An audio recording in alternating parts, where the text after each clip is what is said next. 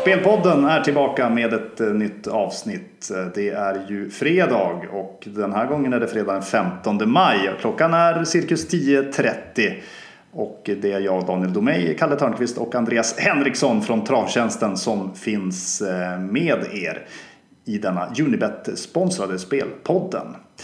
Andreas Henriksson som sagt följer med oss här i och med att det är fortsatt mycket trav i podden. Den här gången blir det ju dock ett mixat avsnitt eftersom vi har riktig fotboll får man ju faktiskt kanske säga då.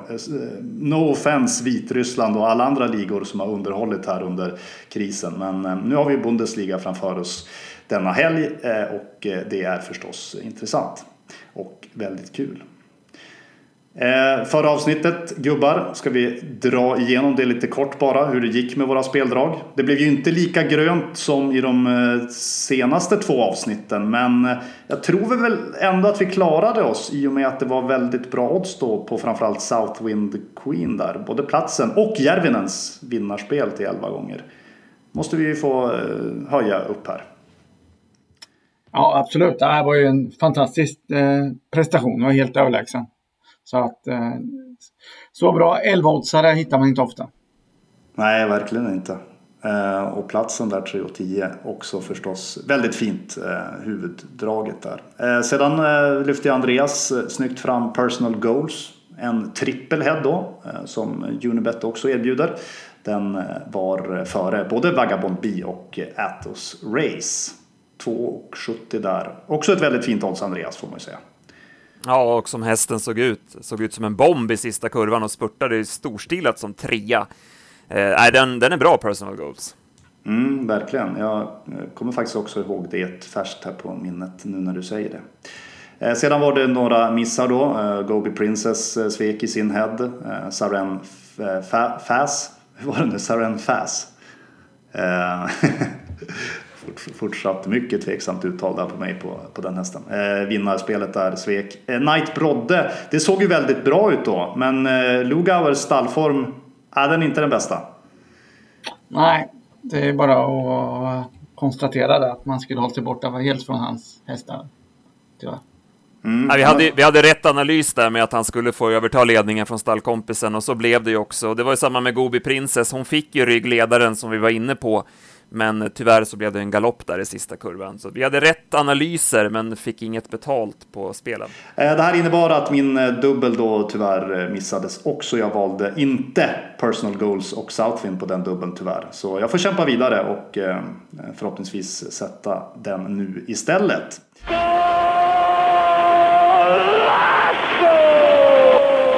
Ja, som sagt var ett mixat avsnitt. Andreas kommer in lite mer senare i delen då, i och med att det är travet som vi avslutar med. Vi kanske dock får några sköna frågor från Andreas här när vi pratar fotbollen. Vi får väl se. Annars blir det jag och Kalle som håller i spakarna då när det vankas fotboll. Vad säger du, Kalle? Hur är känslan med att ha tillbaka lite riktig fotboll? Ja, det är ju givetvis riktigt kul. Jag har ju varit pessimistisk till att det ska fungera. Men nu står vi här. Ska vi i alla fall försöka. Man har ju börjat med 5 byten kan vi ju ta direkt här då. Just för att men stötta lagen som kanske inte har kunnat förbereda sig på normalt sätt. Och om man exempelvis har haft spelare borta som tvingas till karantän och det här. Och, man testar det i alla fall så får vi se hur det blir. Men jag tror ju att det är svårt att avgöra vilka lag som gynnas av det här. Så det är inget jag väger in i analysen i alla fall. Nej, just det med bytena tänkte du? Ja, men precis. Att, jag menar, de större lagen, de är namnkunniga, har ju bättre spelare och kan utnyttja sin bredd ännu mer. Samtidigt, vilka är det som är trötta de sista 20 minuterna och behöver något byta extra? Det är förmodligen lite sämre laget som har fått jaga. Så att det kan nog gå på jämnt ut där lite. Ja, men verkligen. Det ska bli intressant att se om alla lag väljer att utnyttja alla 5 byten. Det kanske av ren rutin, man kanske nästan glömmer bort och bara byter då 3 kanske. Men troligtvis lär vi väl se maximalt från flesta lagen att man då utnyttjar samtliga byten. Ja, framförallt i vanliga fall vill man vill inte ha gjort alla 3 byten för tidigt. Ifall det blir målvaktsskada till exempel. Eller en senskada som spelar med en man kort. Men nu kan man ju faktiskt göra, om det inte stämmer, göra 3 tidiga byten. Och ändå ha kvar det här plan B om det händer något med skador och liknande. Så. Precis. Ja.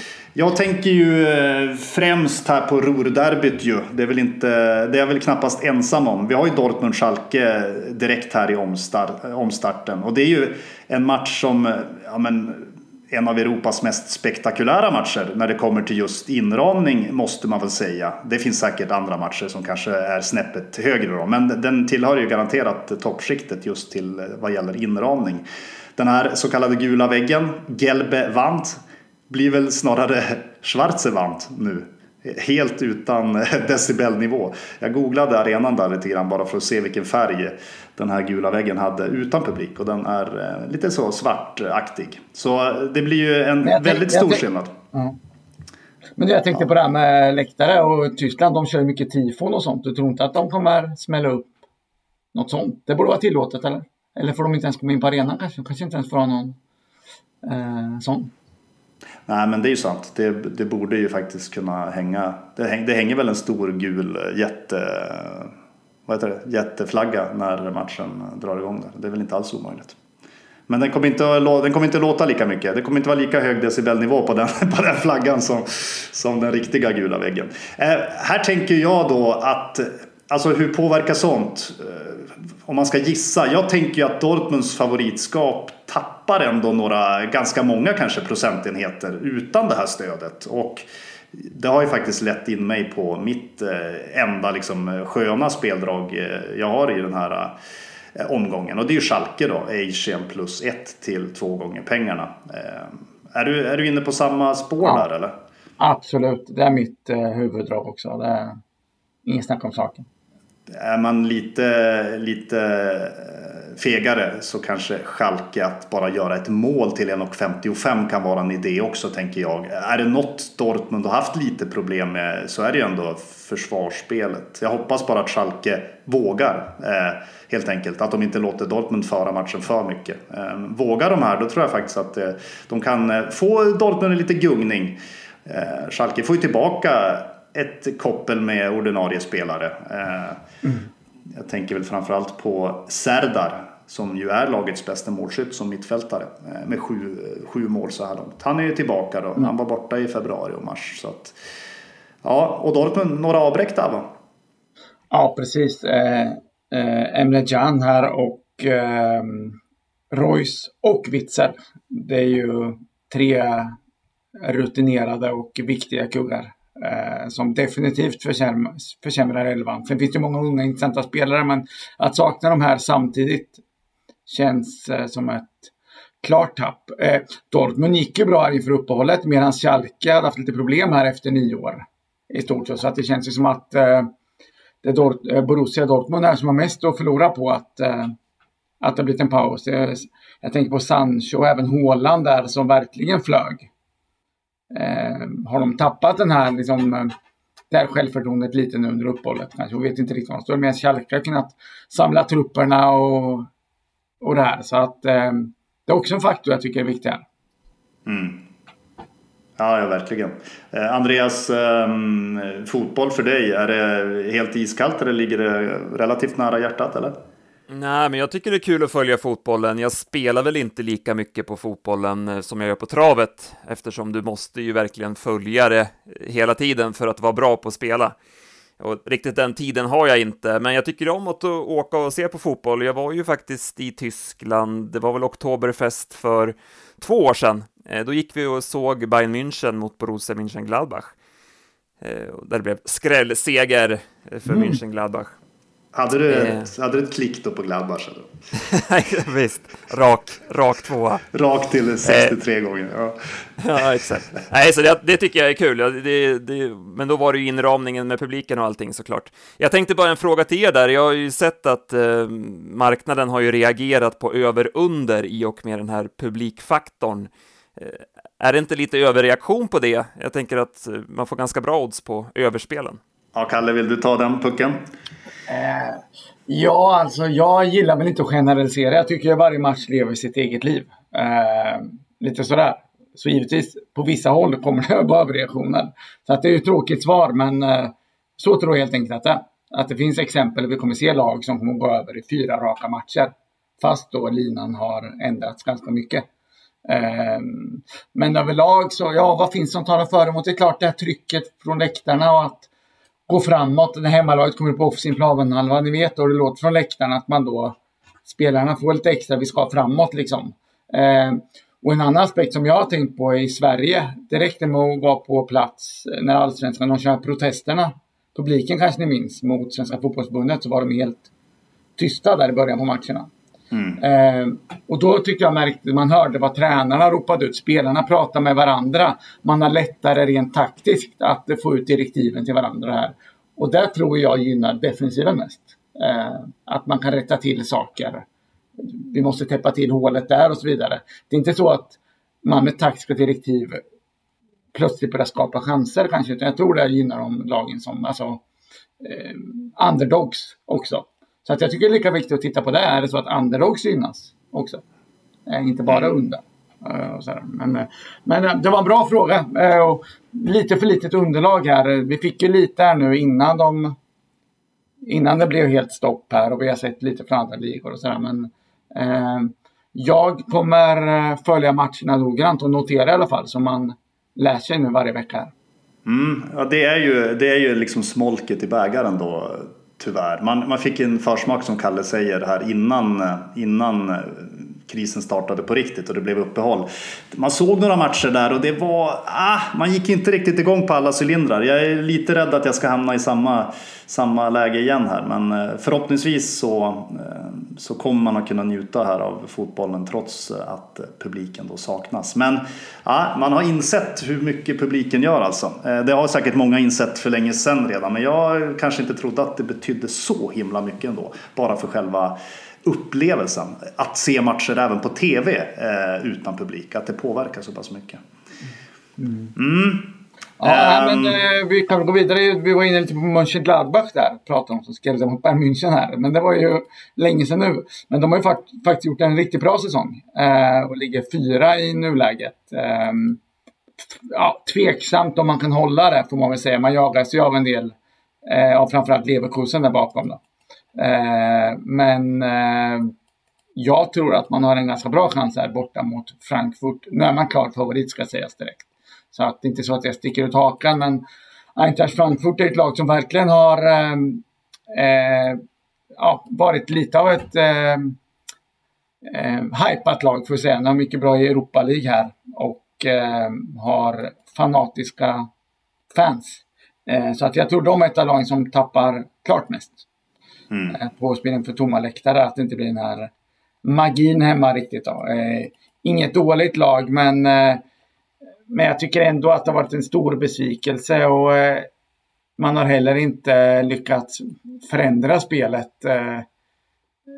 Det känns som när man vann här nyligen, man slog Leipzig med 2-0 här i januari, då trodde jag skulle lossna. Man hade någon stor seger, om det var 4-5-0 också, trodde jag skulle lossna, men så var man tillbaka på ruta 1 igen då, så att man har ingen stabilitet alls.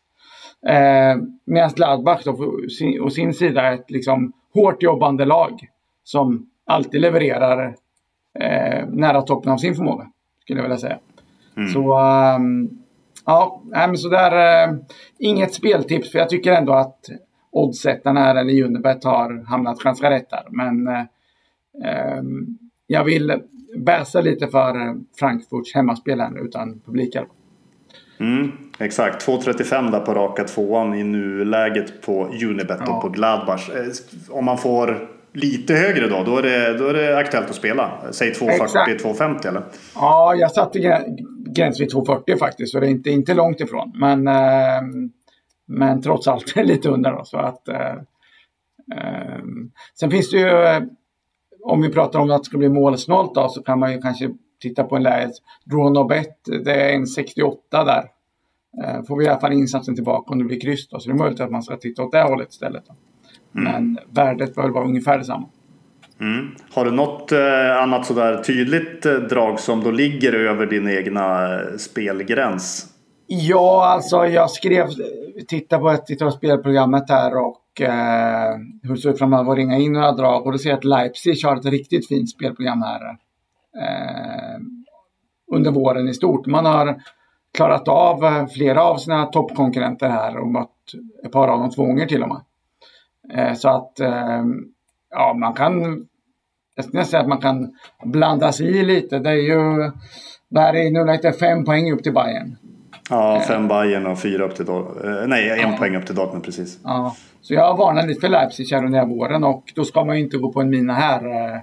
Freiburg hemma ska ju vara en match man normalt sett vinner ganska enkelt. Så ja, men den är minus 1,5, det är 1,92 där, alltså 2 målseger. Tycker jag ligger över spelgränsen. Den tycker jag ska vara betydligt klarare favorit där. Freiburg hänger förvisso med bra i många matcher, så att kanske inget lag som man kör över hur som helst, men det skiljer mycket i kvaliteter, och Freiburgs 8:e plats får man väl säga är ganska smickrande.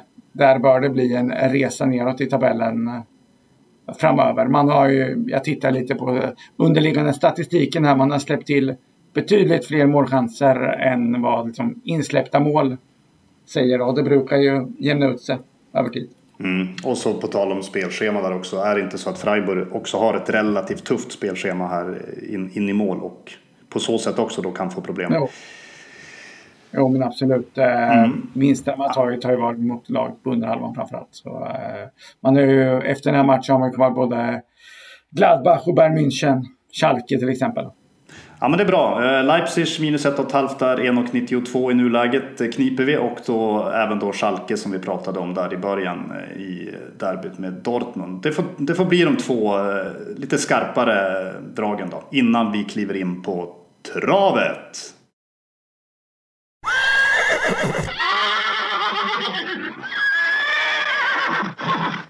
Andreas, välkommen in i spelet.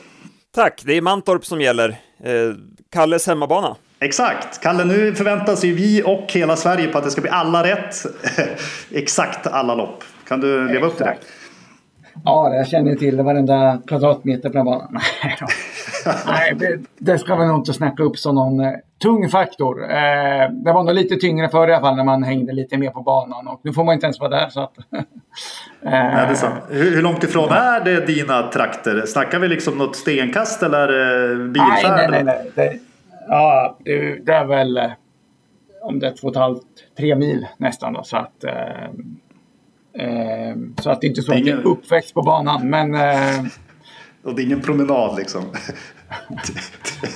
Nej, du löper väl på 20 ungefär. Men vi andra har en bit. Är det något speciellt med den banan man ska tänka på? Vi har ju pratat lite barnkaraktärer och så. Är det något speciellt? Ja, det är ju ganska kort upplopp. Är det ju, så att det är bra med främre träffen inför slutsvängen där. Och även i starten så är det de inre spåren kan ha lite svårt ibland att stå emot startsnabba hästar utifrån. Då. Det är väl de sakerna jag skulle vilja lyfta fram. Okej. Elitloppet är 2 veckor bort nu, va? Närmar sig med stormsteg. Har vi några Elitloppshästar här som ska visa upp sig, Andreas? Kan vi förvänta oss något sådant? Ja, vi har ju en som faktiskt är klar för Elitloppet, Chief Orlando. Han är ju stor favorit i loppet 10. Han möter ju en uppstickare där i Mind Your Value VF som Robert Berg faktiskt pratar lite Elitloppstankar om. Så det är väl egentligen de 2 som känns som potentiella Elitloppshästar. Ekiridé har det ju pratats lite löst om, den fina 4-åringen som ska ut i Ina Scotts ära, men där har man sagt nej nu. Det är för tidigt för den hästen, den har ju bara gjort 8 starter, så att där vill man nog vänta 1 år i alla fall. Okej. Och lopp 5 som vi inleder med har du ju ett vinnardrag till rätt högt odds faktiskt. Ja, det är ingen elitloppshäst kanske, men tillräckligt bra för att kunna vinna det här loppet. Nummer 3, Royal Tien. Jag tycker att han har höjt sig flera nivåer här under våren. Gjorde ett kanonlopp på Solvalla för 3 starter sedan, höll urstarkt då, gick en ruskigt vass långsida. Gjorde ett bra lopp även gången efter på Gävle, senast var han ute på Rättvik på en bedrövlig bana. Galopperade då in i första kurvan, han öppnade bra men blev lite pigg och fick det lite svårt då på den här knepiga banan. Men han gick ett starkt lopp efter galoppen, det var bakom en bra häst som heter Fleet Admiral. Intressanta förutsättningar här, sport 3, jag tror han kan öppna bra från start. Det finns viss chans på ledningen, men om inte annat bara han får ett fint lopp där framme. Och distansen är inga problem, han är stark och rejäl. Och vi får ett klart bra odds från Unibet här, 8,50 på vinnarspelet. Det tycker jag absolut att man kan klicka. Ja, trevligt, riktigt trevligt odds. Precis, Steyr-lopp här, ja, 3140. Kalle kan vi ta lite senare. Ja, vi har ju faktiskt ett till lopp innan Kalles lopp 7 där han har ett drag. Lopp 6, Can Lane, är du intresserad av också, Andreas? Igen får man väl säga. Ja. Jag rekade ju honom i podden förra gången på Åby. Han mötte ju då en dålig Gocciadoro-häst som heter Voyager Griff. Men tyvärr blev det ju startgalopp. Satt ju med en riktigt bra position där. Voyager Griff var ju lika usel som väntat, så att vi fick ju pengarna tillbaka. Men det var lite snöpligt ändå, för att han hade en mycket bra uppgift den gången. Jag pratade upp honom då inför det loppet. Han gjorde ju 2 väldigt fina lopp inför det. Och men jag tar omtag här. Han är ju helt bortglömd. Man kan nästan tro att jag har umgåtts med Järvenen här under veckan när jag lanserar mina drag. Men den här Can Lane, vi får alltså 4,65 på plats. Att det räcker att han är bland de 3 första, och det kan han absolut bli. Det här loppet har öppnats upp efter favoriten Hill Street blev struken. Det bör bli stentuff körning om ledningen som jag läser loppet. Det kan bli riktigt snabba första 500, och de här hästarna med framspår, de är lite mjuka till slut. Så jag tror att Can Lane kan komma in i matchen faktiskt till slut. Och som han spurtade näst senast bakom Prosperous, det var mersmakande, och motståndet är ju inte tuffare den här gången. Så 4,65 på platsen där, den hugger jag. Trevligt. Då får vi gå ner lite här i varv, känner jag. Det blev väldigt upphetsande med de här oddsen. Kalle, lopp 7, en head till lite mer beskedligt odds, men å andra sidan ännu större chans att den sitter. Ja, jag tycker det skiljer lite på hästarna här. Det är ju 4-åringslopp, Ina Scotts ära med 250 000 i första pris. Ina Scott som är en av Mantorp stora hästar, begravd i vinnarcirkeln för övrigt på Mantorp.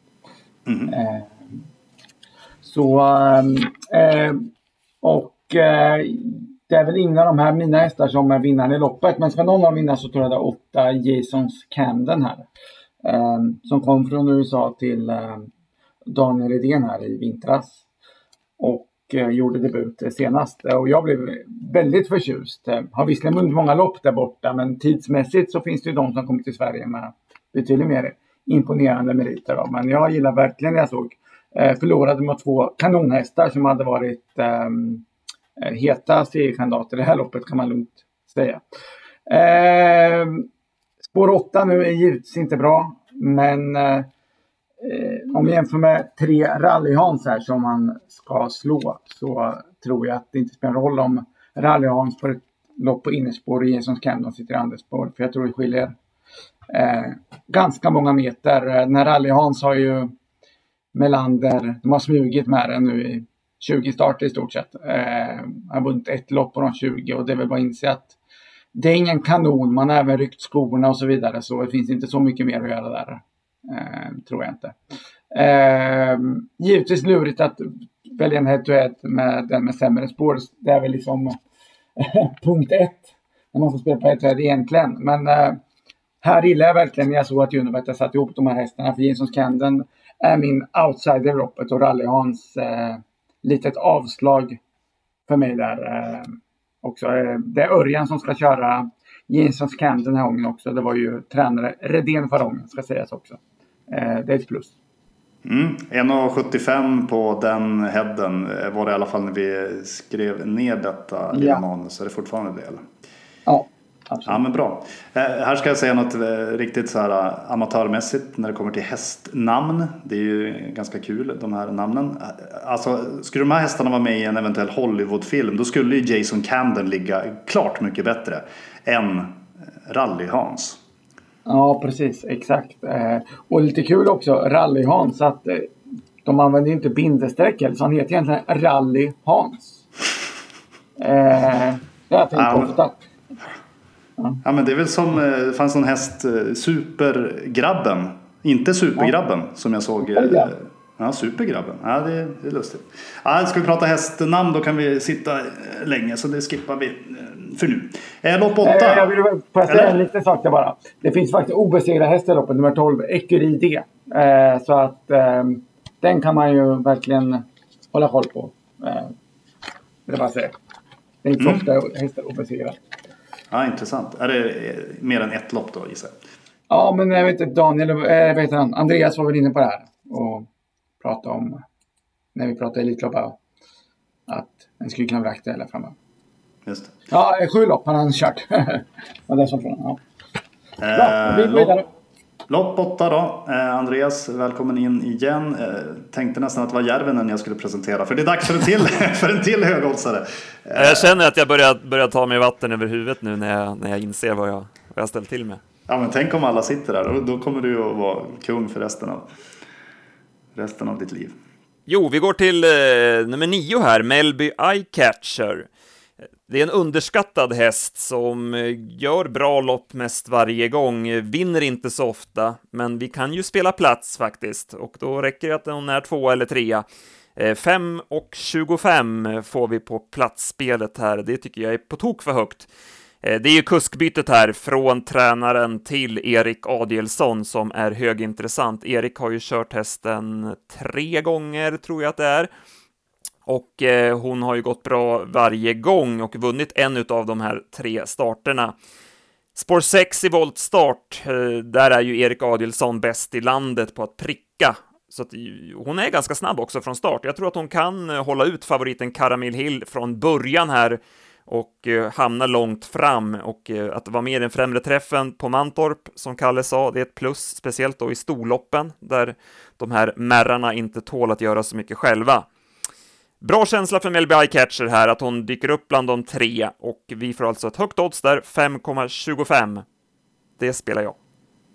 Och inte nog med det, Kalle, man kan ju spela på annat än vinnare och plats och head to head. Det finns ju trippel head också då. Och Melby Eye... Ja, jag har sagt det mesta eftersom jag har samma idé här, Melby Eyecatcher. Så att jag tänker inte upprepa det här. Jag håller med om alltihopa med spåret. Och skulle man komma till ledningen har jag dessutom valmöjligheten om man kan släppa till Coop. Om man har honom utvändigt hela vägen här då.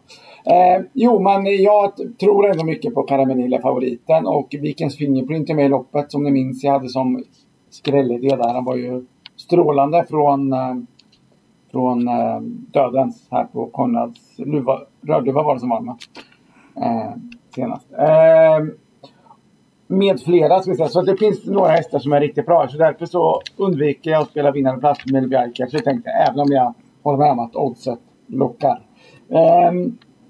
Matchas mot 5 Apple Rose och 11 Xantis Delicious här. Och den sistnämnda står alltså med bakspår på tillägg.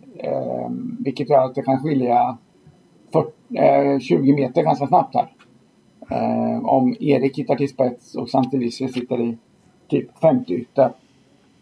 Så där borde jag avgöra mellan de 2. Och den andra så slår jag Apple Rose, som jag tycker är en betydligt enklare och sämre häst då, även om det är intressant att den ska tälla barfota nu då, så ska den normalt sett inte duga. Dessutom kan ju barfota vara en osäkerhetsfaktor, medan med Bjärkatcher är jämnheten själv då, så riktigt bra här.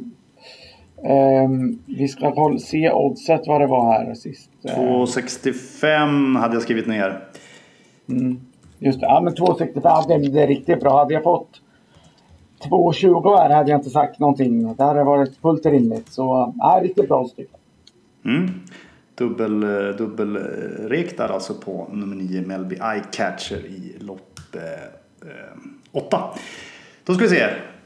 Vi studsar vidare, hoppar över ett par lopp och landar i nummer 11 då.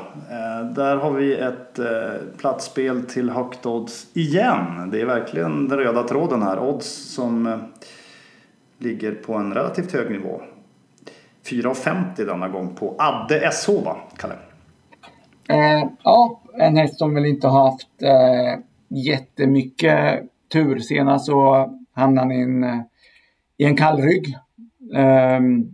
Och så var den dagen förstörd då, så att jag tror inte att Peter Untersteiner körde för fullt här sista biten heller. Så den nollan kan vi glömma. Det har varit ute i stenhårda gäng varje gång. Näst senast jättebra en 10-avslutning.